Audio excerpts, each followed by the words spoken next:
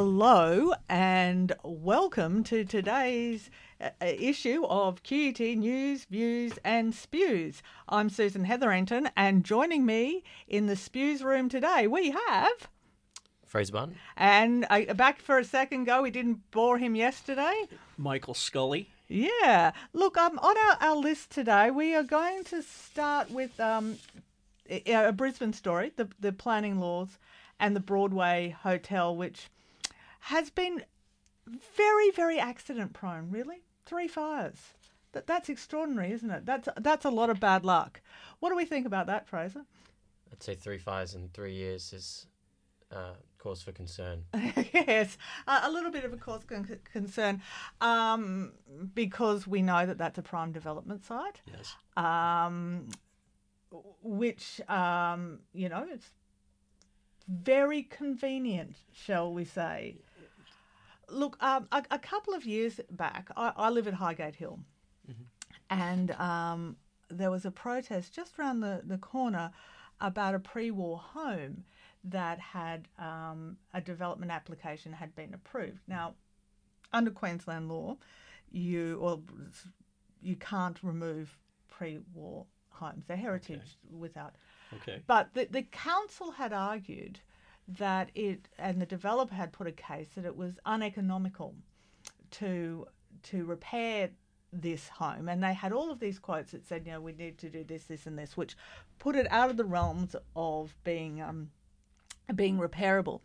And on the basis of that, the council then allowed them to demolish and put up units.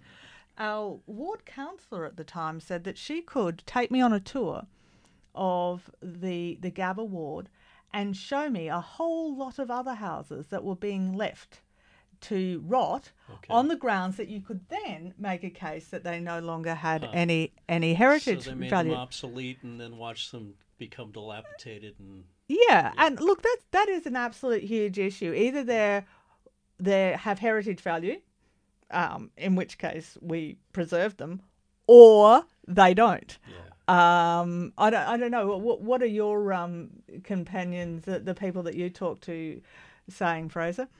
I think the argument is whether or not these pre-war homes are, even though they're heritage listed, should they be heritage listed, or should there be certain ones that are and certain ones that aren't, so that we're actually truly protecting heritage and not just protecting old things. Yeah, we're not just doing it for the sake of doing it. So what is the heritage of these buildings? Well, as you would know as a outsider coming to Queensland, that what we like to call the timber and tin, that there is a distinctive Queensland building, the Queenslander indeed, and there are suburbs, not unlike the one that you're living in at the moment, that are very old suburbs that are traditional timber and tin, and it's about conserving that as much as individual buildings. Now, the Queenslander are these buildings that are hoisted up on stilts, yes, and people live 8 or 12 feet above the ground. Yes. And they're all made of wood. Yes. Yeah. And they're called the Queenslander. Queenslanders, made of timber with tin, named, with tin roofs. We're very imaginative in our naming conventions. I've seen them. I think they're beautiful. And I would compare them to the Cape Cod, which is a bungalow in New England. And so, are they heritage? Well, I think they're very much part of what Queensland means to me. And, things don't get old if you knock them down. Yeah. Right. And we're never going to have that kind of history that some European cities have if we knock down what's there. I agree. And the Broadway Hotel, if nothing else, was a very, very distinctive, very stunning building. But is it my fault? Is it? Well, it's not your fault because you wouldn't have been young enough to drink in it, to keep it alive. I live in the area. It's very easy for me to say, shame on you for knocking it down, but was I drinking there? Well, no. So if we actually want to preserve heritage, should we be speaking with our wallets? Okay. Well, I think architecture is a form of art. It's a longer form of art. and that we dwell in these places along the cityscape or the public sphere, and these buildings help define the boundaries that we walk along and the communities that we build around them. Was this hotel? I don't know the space. I know I've seen pictures of it on TV, but it's very near the Gabba Hotel, Okay. the Gabba cricket football ground. So it's an area that is now up and coming and being gentrified. okay. And at the time that it probably lost a lot of its luster, if you like, there was not much going on there either commercially or in a residential sense. And now, not so much. Now it's inner city, it's attractive. Mm-hmm. Wow. Well, I've watched them level most of Manhattan and put up glass and steel. When they go to shoot the historic movies in New York now, they shoot it in Brooklyn because the old New York profile is still very much alive in Brooklyn.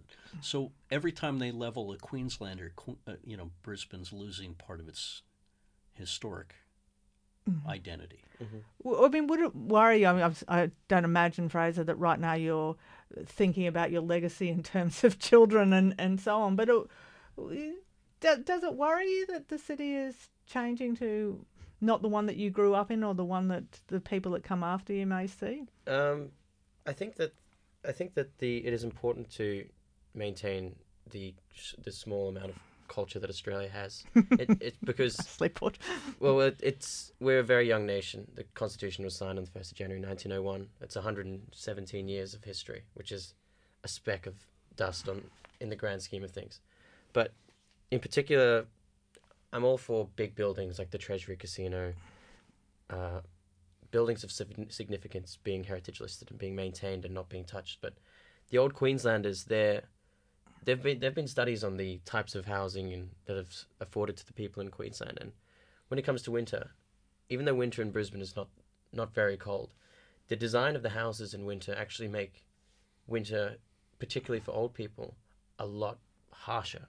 So in a study done in Scandinavia, so in Sweden, Switzerland, Canada, and Australia, assessing the types of houses afforded to people and the types of houses people live in, particularly in winter, the highest mortality rate was in Australia, and that was induced by the types of houses that we live in and the lack of insulation that old Queenslanders have.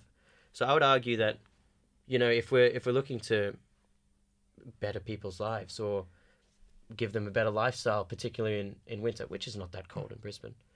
It's cold enough. It's cold enough, but particularly for the older generations who might not be as nimble and able anymore, we need to put them in insulated homes that might have maybe lost touch with society a little bit. Yeah, I can see that it's very easy to be nostalgic, but you need to be a degree of practical too. And I can tell you, having lived in England for 4 years at different times of my life, I've been colder in my mother's Queenslander in winter than I ever was, because they are built to allow breezes to circulate and to.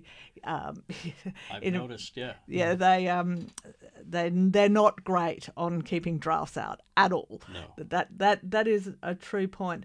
Now, you'd like to bring to the table today and have a little download, a verbal download on the state of Australian politics. Yeah. What is bothering you, Fraser? I think what bothers me the most is we live in this age where everyone looks to be progressive, or everyone's trying to push this progressive nature, and everyone, particularly in the younger generations of countries, everyone's thinking, why isn't my country doing this? Why is my country doing that? And then we've got older generations that maybe have a bit more conservative beliefs, at least. In Australia, I found that the politicians they're great. There's career politicians. You've got people from all different sectors working in politics, and the parties that they represent are fantastic. They've got great core values. But I feel like in the last 6 years we've had 5 prime ministers in 5 years, and the politicians have been more concerned with their party and basically pushing the beliefs of their party instead of catering to the masses and basically affording a democracy that the Australian people would like. I don't think Australia wants to go to the polls next year and have another change of government, because we're going to be back to square one from 4 or 5 years ago when we had a Labor government, and then we'll just keep going back and forth. And it's just, I think what I'm looking for is consistency, and instead of just this yelling match in Parliament of you're not doing this and your people are doing this and your people are half English, half Australian and constitutionally unable to hold a seat in Parliament, why are we not addressing the main issues instead of talking about the issues that these politicians have within their own with parties? their own parties and their own jobs? I have to say that I have been absolutely appalled, although probably not terribly surprised, in the debate over the last 24, 48 hours, perhaps a bit longer, about the culture of bullying, particularly against female MPs and senators. Mm-hmm. And some of the commentary that says things like, well, politics is a tough game, toughen up, sweetheart. There have been a lot of other industries that have had to confront that kind of logic, using my bunny ears again, like the military, for example. For a long time, there were debates that said you can't have females in the military because it is a tough business, it's war, it's, I don't know, God knows, having periods or something turns you into a lunatic that's incapable of fighting a war or whatever it might be. But it is very unacceptable, very, very unacceptable to say that politics being a tough game is any kind of excuse for bullying, intimidation and standover tactics, and that if you're not up to it, then you're in the wrong business. I'm sorry, your business model is seriously broken if you think that being a bully and a standover man, and in this case it probably is standover men, is the right model for your conduct. That is not good enough. And we expect more. Exactly what you're saying. We don't expect people to scream at each other and fight these petty little internal fights with these funny little power games. We actually want them to tackle, whether it be climate change or whether it be immigration policy. We want them to tackle the issues like housing affordability, like the price of my groceries, like the price of my electricity. And honestly, I don't care whether or what your little internal party squabble is today. It's pretty pathetic. It's trickle-down economics, isn't it? Like, you've got this hierarchy at the top, who are supposed to be setting the example and leading from the front. And if that doesn't happen, you just get this. Yeah, if we disaster around it. If we accept that it is okay for politicians to bully each other, what kind of message does that say to the kids in the playground that we're having all these anti-bullying kind of initiatives for? If we accept that it's okay to name call and scream at each other across the chamber, how is it not okay in the classroom or other aspects of life?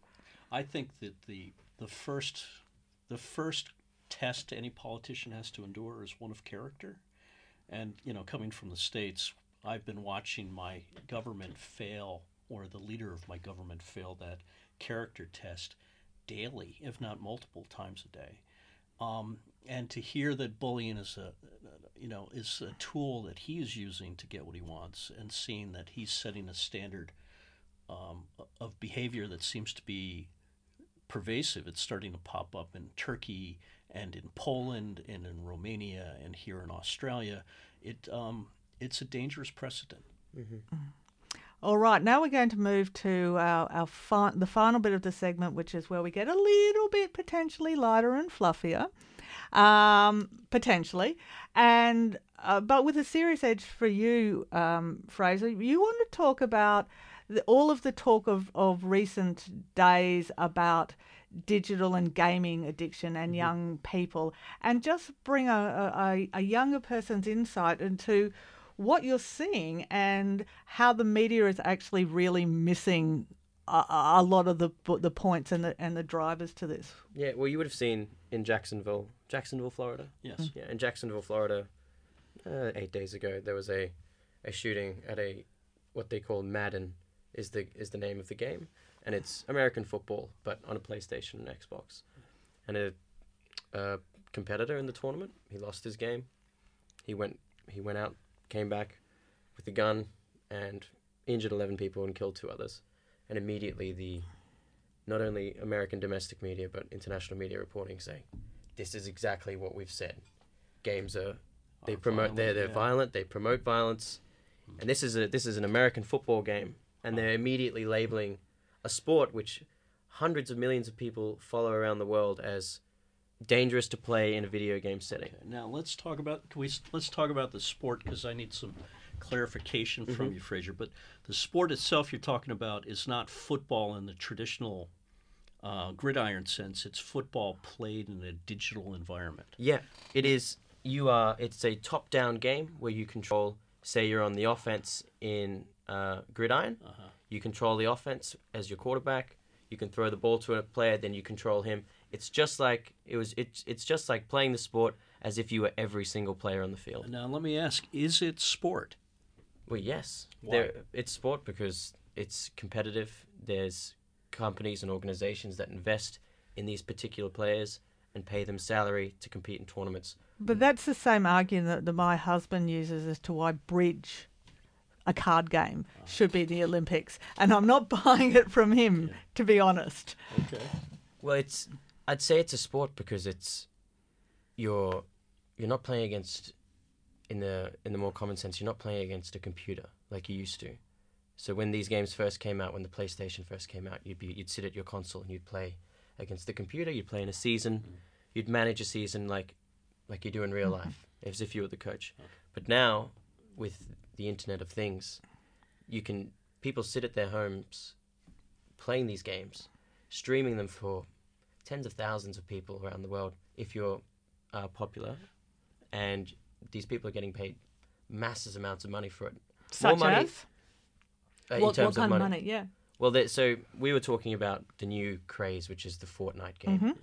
And there's a particular streamer. His name is Tyler Blemons, I believe. His alias is Ninja. Of course it is. Yeah, it was worked out that when he, at the peak of his stream at the beginning of this year, on top of donations, subscribers, of which he had 250,000. And by subscribers, you're talking about a fan base. Yes, so people will pay $5 or $4.99 US, Just to follow him. Yeah, to follow him and get subscriber benefits, so they can talk in his chat. There's a Discord channel where people can. Discord is an audio app where you can listen and talk to your friends and play with them in game. You can share content in that.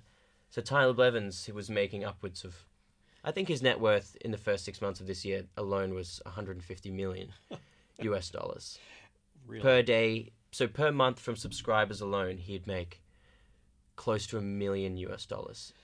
Just from people paying to watch him play. And I would watch him play for free. I wouldn't subscribe because you can do that. Yeah. But these people were such Actually avid participating. Yeah. So sport in the analog version is it's an athlete competing against other athletes, and they have a fan base, and they're getting a professional salary. So your argument is that Ninja has all of these things. The only difference is that he's competing in a digital realm. Yep. Okay. Yeah, and he does charity. Not only does he do competitive events, but he's done charitable events where he's raised $3 or $4 million for a charity of his choice, and all the sponsors that sponsor him love that. It means more money for him as well. So is this the future of sport? Oh, definitely. So we were talking about with Tristan earlier, the power chair football being pushed for Paralympics. Yep. Esports is on the precipice of being involved. Well, a few games are on the precipice of being involved in the actual Olympics sooner or later. Okay then, but when you hear the debate that we're having in Queensland at the moment about gaming addiction, how does that sit with you? Are we asking the wrong question? No, do you there's definitely addiction is certainly a thing. Much like people abuse alcohol, people abuse smoking, people abuse their hobbies. Mm-hmm. You know, some people love golf so much they play 7 times a week, you know, and they may have a full-time job. Gaming is the exact same thing. If you do not regulate, especially as parents, if you don't regulate your children's access to games, if you don't give them a healthy, active lifestyle where they have balance in all things, so balance of school, social life, online life, social media as well. I say social life as in just hanging out with friends in the afternoon. If there's no balance, then addiction can certainly take over, and it can be horrible for young kids and fatal.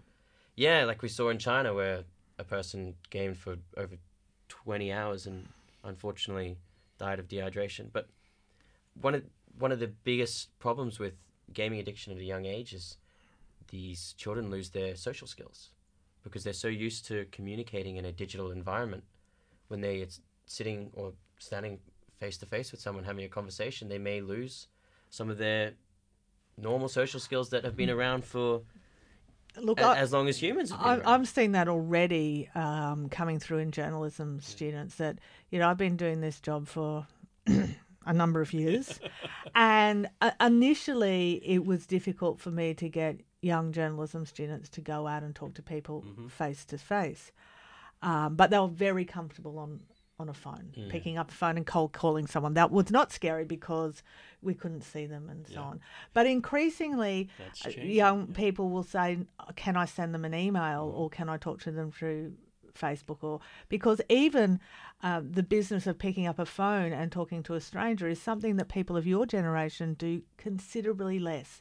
That because you're talking to your friends directly through mobile devices, we had to go through the gatekeeper of parents. You'd have to ring the home phone, the one home phone in the house, very old, and talk to someone's parents. So you had to go through the business of introducing yourself, say who you were, what you wanted, all of that kind of stuff. You couldn't ring past 7 as well. No, you couldn't. There were all of these kinds of rules. And so you're dealing with a generation that are already losing those skills. And as a parent, I find that the most difficult thing is that it's easy to say, well, just don't let them. Yeah, that's very easy. But unlike the PlayStation or the Wii or whatever that came before, you could very easily regulate and take it away at you know, only comes out on the weekend, or you can't play after whatever o'clock at night. You can't take a young person's laptop away from them because they cannot possibly do their homework. And by the time they're in grade 11 and 12, etc., you're not going to be up till midnight necessarily watching every word that they're writing in their assignment on a subject that you couldn't understand even if you tried. So it is more difficult to put what people are saying, well, just take it off them. Yeah, how exactly am I just going to do that? And most of these kids are smarter at getting workarounds than I'm ever going to be. Well, a lot of parents have said that, you know, their last resort is to take away the laptop or to take away the phone. But at the same time, they're hesitant to do so because they feel like they're depriving their kids of communicating with their friends after school. Because this is how gone are the days of where people would hang around the cul-de-sac on their bikes in the neighborhood and throw a ball around. Everyone's in their living rooms in front of screens communicating that. So if the parents take that away from their kids, how are the kids supposed to communicate? But also, you know, if you want to punish them by saying, well, go do your homework, well, you can't do that. You can't do that either. The same device that they're doing their homework on is also their communication device. Allegedly. Look, we're going to finish on something light and flippant. I think we really need to talk Neighbours. Okay. Neighbours did this, which is being hailed, I find strange, as a groundbreaking program last night where 2 of the main characters had a gay wedding. And this has been the first one in a soapy in Australian history, and it was officiated by Magda Savansky, who just happened to be a celebrant that rocked up in Ramsay Street just to perform the gay wedding. It was really interesting. I haven't watched Neighbours for years, but they had 2 aisles, so that both men were walked by their families to the front of the ceremony. They both exchanged vows and rings, and the cake had 2 grooms. and so on. And I was just thinking, really, how far this debate, this issue has come so quickly. Yeah. And it wasn't that long ago that it was extraordinarily rare to see any gay portrayals on television. It was groundbreaking. And then we gradually started in the reality shows where you would see a gay couple renovating a house or cooking a dessert or whatever it be, and life imitating art or art imitating life, and not having any kind of outrage. It is a thing, I think, that we really should be proud of. In a way, it's Neighbours. Who cares? Like, it's a piece of fluff that doesn't even make it onto Channel 10. It's on Channel 11. Yeah, but that show's been watched by probably millions of Australians over the past. You say it's been going for 20 or 30 years, right? A long time. Kylie Minogue was born out of Neighbours.